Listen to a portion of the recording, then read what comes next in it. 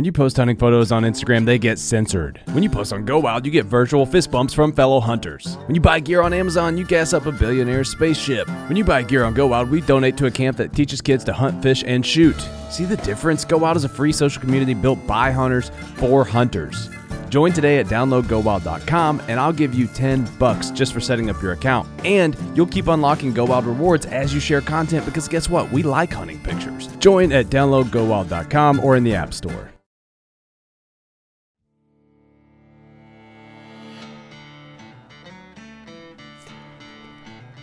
On today's episode, I'm discussing my recent trip to Iowa. This year, I'd gone down there to do a late-season muzzleloader hunt, as it's still a somewhat easy tag to draw given that it's Iowa, but it gave me more time than one of the shotgun seasons and with less hunting pressure.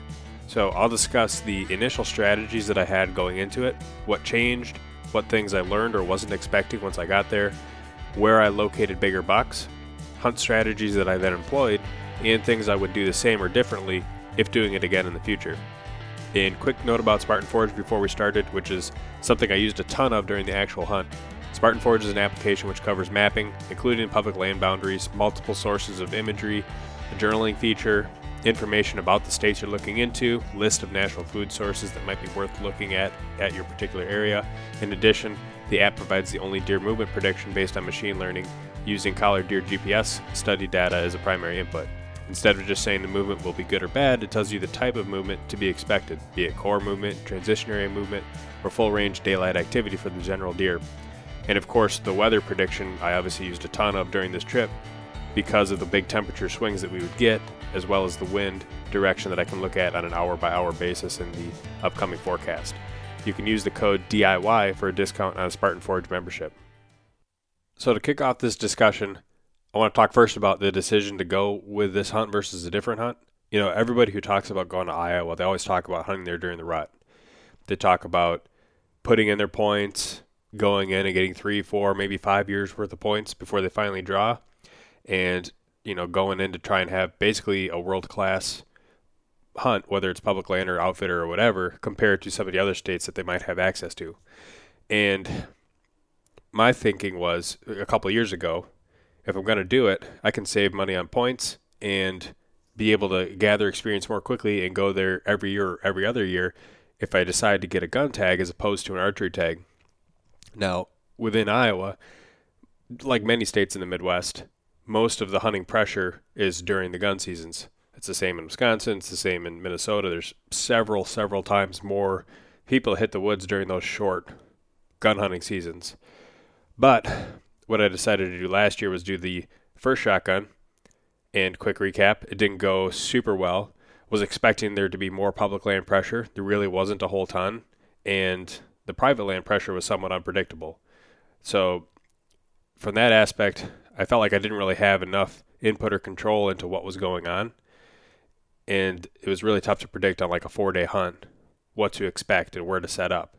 Now, if you maybe had somebody else who was with you and you guys did pushes to one another, you knew where deer were located, that might be a good opportunity to actually get something good. But what I was thinking this year, instead of repeating the first shotgun, is, hey, muzzleloader is 3 weeks long. It's late in the year, so you might be able to get a bed to food pattern. There should be snow on the ground, so that makes scouting a little bit easier. And there should be less hunting pressure than either of the first 2 shotgun seasons. What I've come to learn is that amongst the Iowa residents, it seems like the second shotgun is more popular, especially in terms of kicking deer around, doing deer drives, etc., than the first shotgun season is, which would have been helpful information to know last year. But regardless, when I was down there for muzzleloader, there definitely was not as much hunting pressure as there was during the shotgun seasons. I mean, that much was very clear on most any public piece that I went and visited. Some pieces had a little bit of hunting pressure. Some pieces were totally untouched. And that was part of what was going into the strategy here. Now, the biggest challenge was one of the assumptions that I made on the front end, you know, about having snow. Well, there was no snow to kick off the season. So my strategy with the amount of time that I had off around late December was, hey, before Christmas, I can go out there, do a whole bunch of scouting, set some cameras, and then after Christmas and New Year, be in a good position to be able to gather some of that info from either the tracks that I saw or the trail camera pictures and be able to make a plan for the last weekend or two of the actual muzzleloader hunt. But without there being snow on the ground the first weekend, that made scouting somewhat difficult, because really the only sign that was sort of quote-unquote locked into the ground was sign that was, we'll say weeks old, because the ground is hard enough and cold enough to be able to hold in those older tracks from when the ground was softer or wet, but nothing that's super, super recent really gets shown on the dirt. With the exception of if a deer happened to move during the midday, you would sometimes get that really top surface layer of mud start to soften up and get slippery again. So if you'd see tracks that were, let's say, really, really shallow, but they also look like they might be sliding a little bit, then that was an indicator that that deer was probably moving during the warmer part of the day, midday, early afternoon. But apart from that, the only way to really know where deer were now was to try and jump them. Either that, of course, from the bedding perspective, or find out where they're feeding on right now and then be able to use the trail camera information from, say, nocturnal pictures on the food sources, and then be able to try and back calculate to where those deer might be bedding based on that information. So I was trying to do a little bit of both. I walked a whole bunch of miles, and I picked 3 different public pieces that first week to walk through, and I didn't really keep track. I must have put on 40, 50 miles walking around in those hills, just trying to see what places made the most sense. I was looking for fields that were really hard to access from the bottoms, like private ag fields that are up on top and you can't really see them from the roads driving around, and they're tougher to access from the bottoms. The only way you can get up there and actually check them was to walk up the hills and, go 3/4 of a mile, whatever it might be, to see if deer were hitting them. And without snow, everything looked like it had sign, right? There's trails pounded into the dirt everywhere. Especially in the hill country, you get these really obvious looking trails where the leaves are kicked away. And the hardest thing was just telling, okay, is this currently being used, or was this, back in earlier December before the shotgun seasons? And I put out cameras in a lot of those areas just to try and monitor and get that little piece of information. Now, the food sources themselves on the private land, it seemed like across the board, pretty much everything was harvested. There was not really anybody that I found who had left crops up in terms of standing beans or standing corn. There were a couple of fields that looked like they had winter wheat in them, but the ones that I did find didn't seem like they were getting hit really that hard, though there were a couple that I put a couple cameras on again just to sort of confirm there. And so really for that first, segment of time that I had time off for, I didn't set up and hunt at all. If you remember, the second shotgun season ends, and then the very next day, muzzleloader season starts. So I was basically out there on the tail end of people doing deer drives and thinking, okay, this is just an extension of the pressure that these deer have already been subjected to. So I'm not too worried about putting on miles and not too worried about where my scent's going. I just need to get information.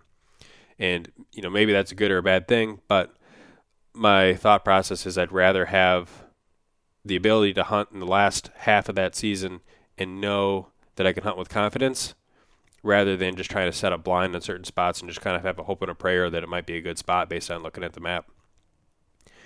So with all that said, the first few days, I didn't really get much great information, but I put out a lot of feelers, right? I had a lot of potential spots. And what I was also able to learn is that it seemed like most of the hottest food sources, at least what you would think of in terms of good late season food, was actually on the public. A lot of the game areas in Iowa seem to have either some kind of agreement with whoever's farming it, where they leave up a certain amount of corn in some of these fields, and it's there to feed the wildlife. And it seemed like a lot of these places too, where that would happen, would be in spots that were really easy access, either right next to a parking lot, right next to a road, or maybe a hunter access trail would lead back 3/4 of a mile to get to that field, and that would have standing corn in it. And it's obviously like a concern because of the hunting pressure aspect. And, similar to how the deer sign was tough to tell if it was old or fresh.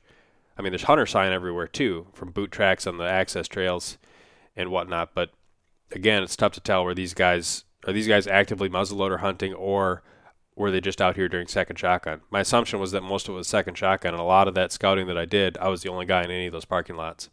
So that made me feel like, okay, maybe there's a chance that this place isn't getting much pressure.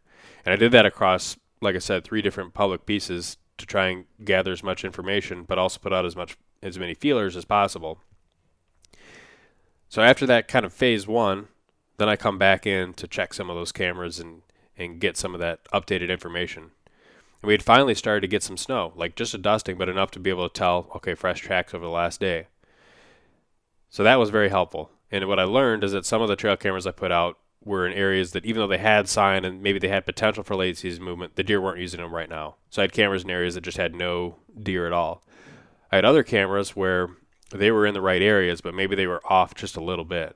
Like if I shifted the camera 10 yards, it would pick up better information. And they had other cameras where they actually did pick up deer. And that first set of camera pulls across those places, I think it was either 3 or 4 bucks that I would have, been more than happy to shoot. Not like giant Iowa, standard quality, but really respectable deer. They were all at night, and I'm talking like late night, 10 p.m., midnight, 1 a.m., and most of those pictures were at some of those food sources. Okay, so now I have an idea, and I can start to re-expand that search based on where some of those deer were showing up versus which areas were totally dead. And so I spent a lot of time, that next phase, sort of removing cameras from the areas where they were dead, repositioning them to better areas, and utilizing the snow to be able to help refine some of those locations. So after that second adjustment of the cameras, I felt much more confident in the areas that they were located. What I learned too was that one of the pieces of public that I had scouted, it was dead. There was a lot of rut sign in it. There was a lot of just general deer sign, but they weren't in there right now. I don't know if there was someplace nearby that was easy enough for them to relocate to based on food. All they really have to do is go over one ridge if there's a hot food source on the other side, and that would preclude them from ever wanting to go into this particular piece of public. So I pulled everything out of there, and that took pretty much a whole day. But I felt good about crossing it off the map because it meant I could refine my options. And one of the pieces was a larger track where it didn't have food on the public. It had good bedding on the public. And the food was actually a long ways away from the public that they were feeding on. So I'm thinking, man, this is a really good scenario here because I can set up basically close to the bedding. These deer got to get up early and move if they want to get to that food, which is a long way off. So I had pretty high hopes about that one. And some of the cameras in the initial poll were showing lots of does, a couple of younger bucks. And in fact, that place seemed to be so full of does, and they give you an extra doe tag with your muzzleloader tag, that on the last day of that second phase, I just decided to go ahead and sit that because I hadn't really confirmed. I hadn't really seen any monster tracks in there. I just sat there, just in case I'd have a doe come by. I ended up seeing one deer, but it just was, my muzzleloader is not really like a long-range muzzleloader. It's like 50, 75-yard gun if I have a good rest. And so I just didn't really feel comfortable with the shot. It was last light. I wouldn't have had great footage of it. And so I didn't take any shots. But I definitely kept that place in mind, just kind of hoping that I'd be able to locate a big one in there because it would be much more killable than some of these other spots. The other spots, it was tough because in a lot of these areas, it was like you could tell, and the cameras were confirming, that some of these bigger deer were hitting food that was on public. And there's a lot of good bedding opportunities on the public as well that they could have been traveling from. But I'm telling you, I walked those places. I went and scouted in areas where I should be able to pick up the sign if they were bedding on those places. And there just was not the confirmation that those big deer were using the bedding that was on the public. In contrast, you could tell that they were almost certainly bedding on the private in a lot of these cases.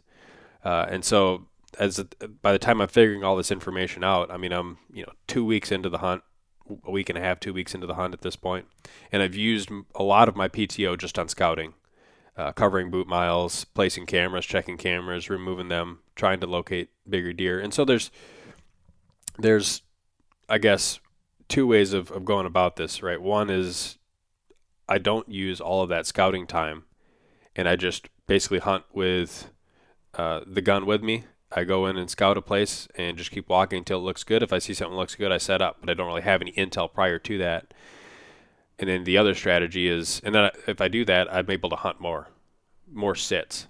But the flip side is I just try and spend time gathering intel and I don't feel confident enough to actually do a sit until I have enough intel to say this is worthwhile. So that was kind of the strategy that I employed. Maybe it's better, maybe it's worse. Hindsight's always 20/20, right?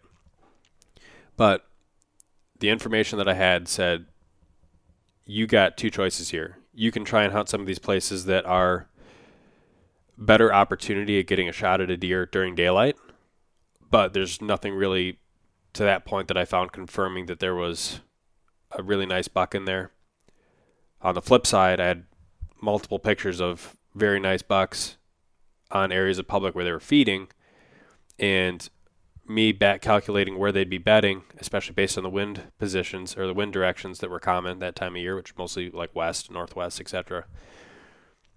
They were bedding on private, but it was a good likelihood they weren't bedding too far away on private, meaning they had good bedding opportunities, let's say 200 yards off the public, and they're likely just waiting until they feel it's safe and then dropping down to get to some of this food. And that was a couple of the scenarios I found were like that, where it was like, man, like you definitely got a chance here if they decide to move early, but it's really a roll of the dice.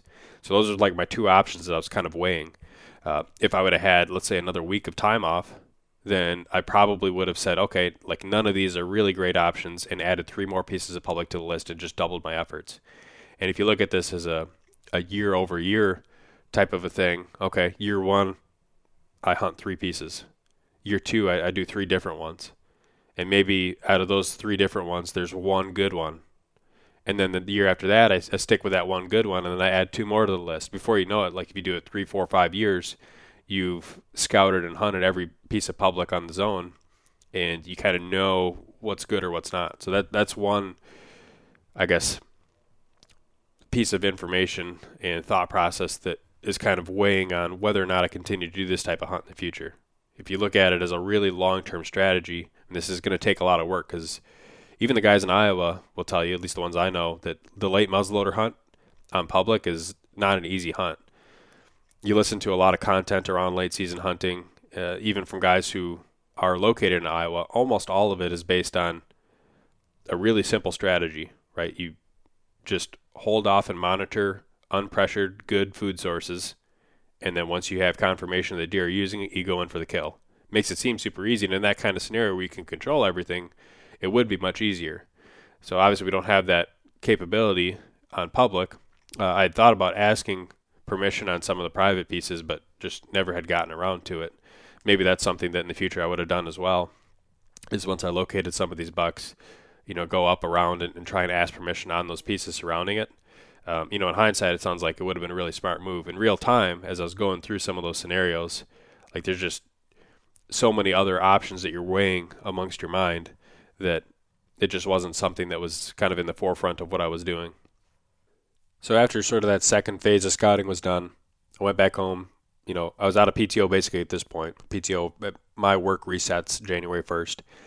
So all of the, PTO I had saved up was kind of used up during late December. And now I just basically have weekends to, over that early January period.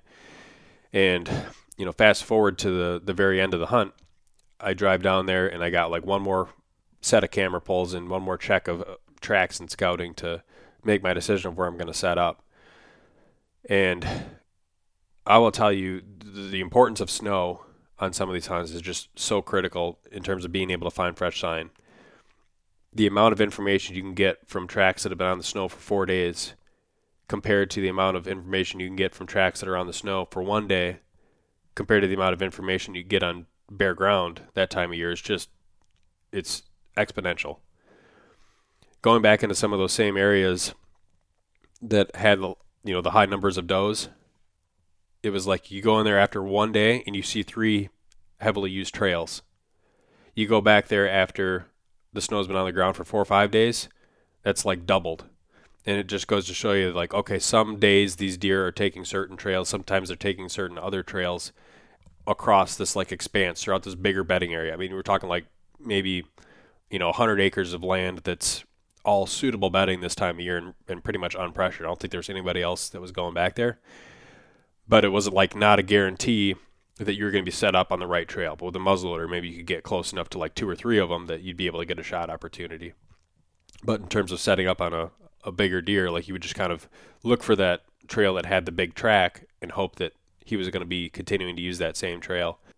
But it was certainly an eye-opener. And you go in there after 4 or 5 days and you're like, wow, there really is a lot of deer in here in this particular area. So I went through that last spot check in that area, and I pulled my cameras all out and basically said, okay, well, I know what this place looks like. I've already crossed one of the other pieces of public off the list, and now I can go check the place that had some of the bigger bucks that I had located, and depending on how that looks, I can decide whether or not I think it's worth going after them, or if it's worth just coming back to here. We'll have a good chance of putting some more meat in the freezer. So I pull out of that piece with the cameras that I had remaining, and I drive over to the piece of public where I had located some of those bigger bucks.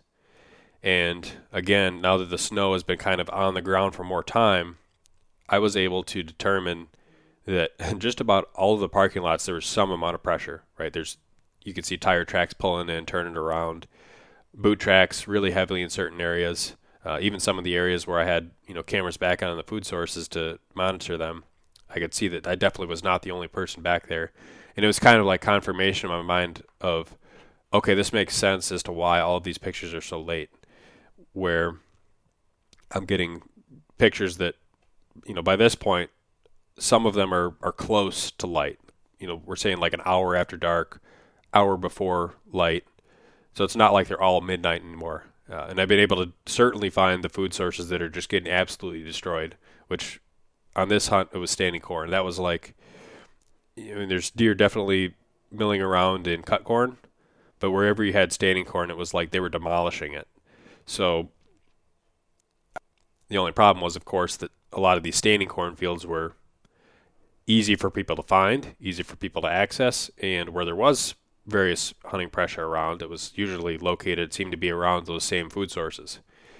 So then I look at the map and I'm like, well, I know where these bucks are bedded. I could probably almost pinpoint it. It's on private.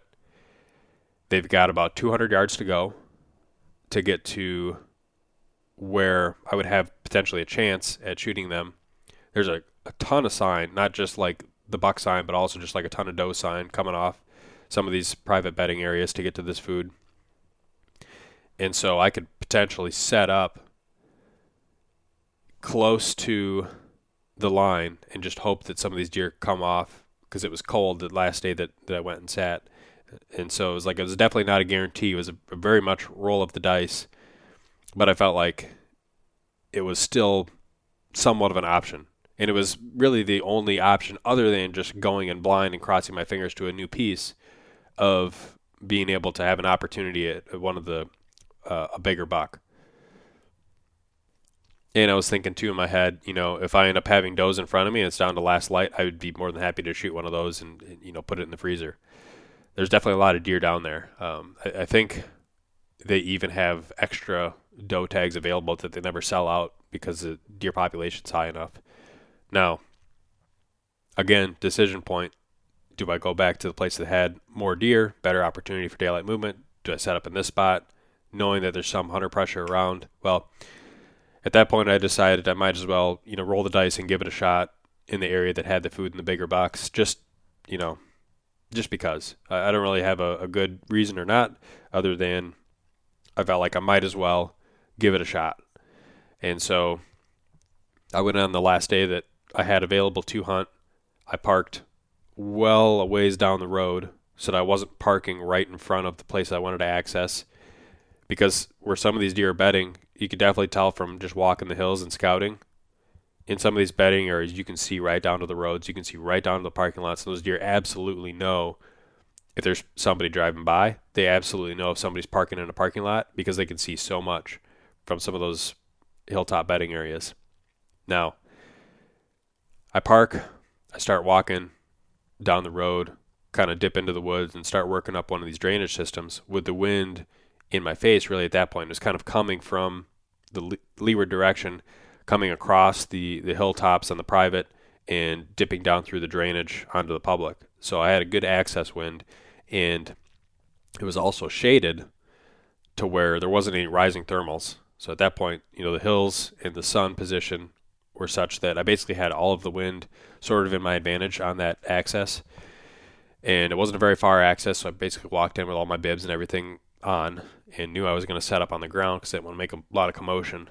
And it was cold. I mean, low single digits. I think the wind chill was about 10 below, somewhere in there, 5, 10 below. And sign was everywhere, of course, kind of like I'd mentioned. And you could tell that there was deer dropping off of some of these hills and through this drainage system in many different locations. It wasn't like there was just one beaten down trail. It's like there's a heavy trail here.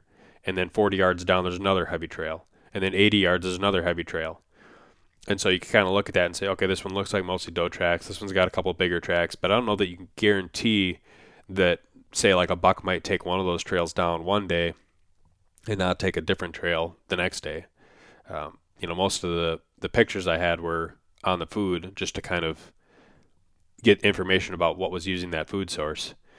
So I used my judgment and just picked kind of the best looking spot that had some bigger tracks dropping off, and also gave me the opportunity to see one or two other trails that were also dropping through that area, and set up low on a bigger tree on the ground level to where I could face up and look up the hill and be able to see all these different trails and be able to hopefully see a deer coming down and be able to get a shot. And I guess as it turns out, not too long after I set up, there was another truck that pulled up and parked literally like right on the road in front of this drainage, like basically between the drainage and the food source is where kind of the road ran. Again, not an ideal setup by any means, but it was where the bigger bucks were at. So ideal scenario, it would have been I found bigger bucks in the other area, but that just wasn't the case. So that was obviously not good because you can almost assume at that point in time that some other deer know that guy is now like hunting the food source. Regardless, there were still does that I saw that were dropping down the hill to get to that food with like an hour of light left. And after a while, I could hear it blowing down at that food source. And I wasn't sure, like it could have totally been from the wind and thermals dropping down into that food. I mean, I'm sure they can smell a lot of what's in that drainage. So it's possible they could smell me. It's possible that they, knew or could smell that other guy who was back there.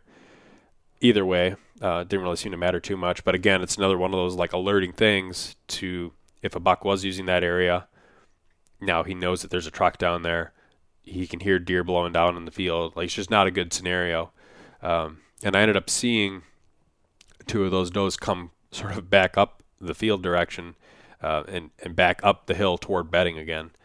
So it must have been some of the deer that had been spooked while they were down at that food. So, it got closer to light, got closer to dark. Had there been more time, had it still been earlier this season, that point in time, I probably wouldn't have sat. But given that it was the last day I had available to hunt, I was like, might as well. So that sort of closed out the hunt for me. It didn't end successfully, but I learned a ton, as usual, which is always important on a trip like this. And, the thing that I have to think about now is this something that I want to do again next year, or do I want to alter my plans? And from the information I gathered on my hunt, and information I've gathered from people who live in Iowa, who hunt in Iowa, who I talked to, ask advice of, and also people that I have talked to who have also done this hunt. Like, shout out to Jacob Myers from the Southern Outdoorsman podcast, who shot a great buck on this late season Iowa muzzleloader hunt. Definitely go, check that out. I believe there is absolutely, and probably even multiple opportunities for this in the zone I was hunting. Absolutely cases and scenarios where you can find that ideal scenario in which you have a really good buck bedded on public in a location where you can set up and kill him. And it's just about finding that particular opportunity. And so from that standpoint, there's maybe some advantage to doing this year after year and getting that repeated information and intel. Now, the advantage is you spend less money on tags on average because you don't have to build up as many points, which points cost money. The disadvantage is the hunt experience and hunt quality, and I would say the ease of the hunt is not nearly as what you could expect to have on an archery hunt. You got to put in a lot more work. and perhaps not expect to have success. I would imagine if you draw an archery tag, if you put in your time in good areas and you have a good basic understanding of how to hunt the rut, you're probably going to have a good opportunity or two. And I don't think that's necessarily guaranteed during some of the later muzzleloader seasons, just because things have changed a lot. And trying to set up when it's cold and quiet and there's no leaf cover and you got snow on the ground is also a little bit more challenging. So for me personally, the other thing that I have kind of pulling away at me from doing this again would be the fact that I might have other unfilled tags come late season. Might be a North Dakota tag, might be a Wisconsin tag, might be a Minnesota tag. And they all have good late season hunting as well, or at least they can. I would say maybe Minnesota's the worst example out of that because the season does not go as long, ends December 31st, and you have gun pressure, especially in some parts of the state, gun pressure throughout most of the month of October, and then muzzleloader going through mid-December. And then you basically got 2 weeks of late bow. And in some places, you got CWD hunts mixed in there as well. So Minnesota is a harder one, but again, it might still have an unfilled tag. Wisconsin, in some counties, it goes through the end of January. Some counties, it goes through early January. It just depends. North Dakota goes through the end of December, but like I can tell you from, I guess, having scouted out there before and knowing how cold it can get up there and just kind of having spent time in the area, that can be a really good opportunity for a late season hunt if you're willing to withstand the elements. I mean, like whatever the worst case scenario is in Iowa for late season, North Dakota could be 20 degrees worse. I remember end of December looking at the forecast in North Dakota, and it was a high of negative 14 actual temperature with like a 15-mile-an-hour wind. And like that's just brutal. No matter how good your clothes are, no matter how good your hand warming and boot warming systems are, if you're not sitting in a heated blind, that's a really tough set of conditions to be exposed in. But if you found that hot food source, you might have 100 deer filling up in a field that has corn remaining in it or something like that. Again, shout out to Alex Comstock from Whitetail DNA. He shot a good late season buck in North Dakota this year. I'm not sure if the video has been posted on that or not, but I think he recorded the hunt. So definitely a lot of good opportunities. And plus, I mean, if you guys saw some of my YouTube videos from earlier in the year and some of the deer that I passed on and me mentioning, some of the bucks that I was after, that was also kind of weighing on my mind as I'm out there. It's like, man, I could be, instead of sitting down here in Iowa or covering these miles in Iowa, I could be spending this time out in that same piece of public and learning what those bucks are doing during the late season, which is a piece of information I don't have. And so it was like I'm, kind of pulling myself in multiple different directions here. I felt obligated to do the Iowa hunt because it was an expensive tag. But in reality, if I look at kind of the global context of all the tags I have in any given year and the hunts that I do, it's almost like I might be better off just sort of continue to focus on the stuff that I'm able to hunt and bow hunt every single year for late season. And instead of doing the, sort of super late muzzleloader tag or any of the other gun tags in Iowa, maybe that's just a state where I do what everybody else does, just put in the points and just hunt it once every 4 years, 5 years for archery, and then continue to, become really effective in the other states that I hunt. So again, I haven't really 100% decided for sure. I think if I continue to do late muzzleloader in the future, after 2, 3, 4 more years, I'll probably have something figured out. But if I don't do that and just continue to focus on the other states and maybe do, the occasional archery hunt in Iowa, I really like that aspect and opportunity as well. So if you guys have any questions about the hunt, about things that I did or didn't do, or maybe, suggestions for me if you've done something similar in the past, definitely open to receiving all of that feedback and, having discussions. So appreciate you guys for listening this long, and that'll do it for this week's episode. That'll do it for this episode. As always, make sure to follow the Sportsman's Nation on Facebook, Instagram, and YouTube. Leave us a review on iTunes, and if you're looking for additional content, subscribe to DIY Sportsman. And with that, thanks for listening.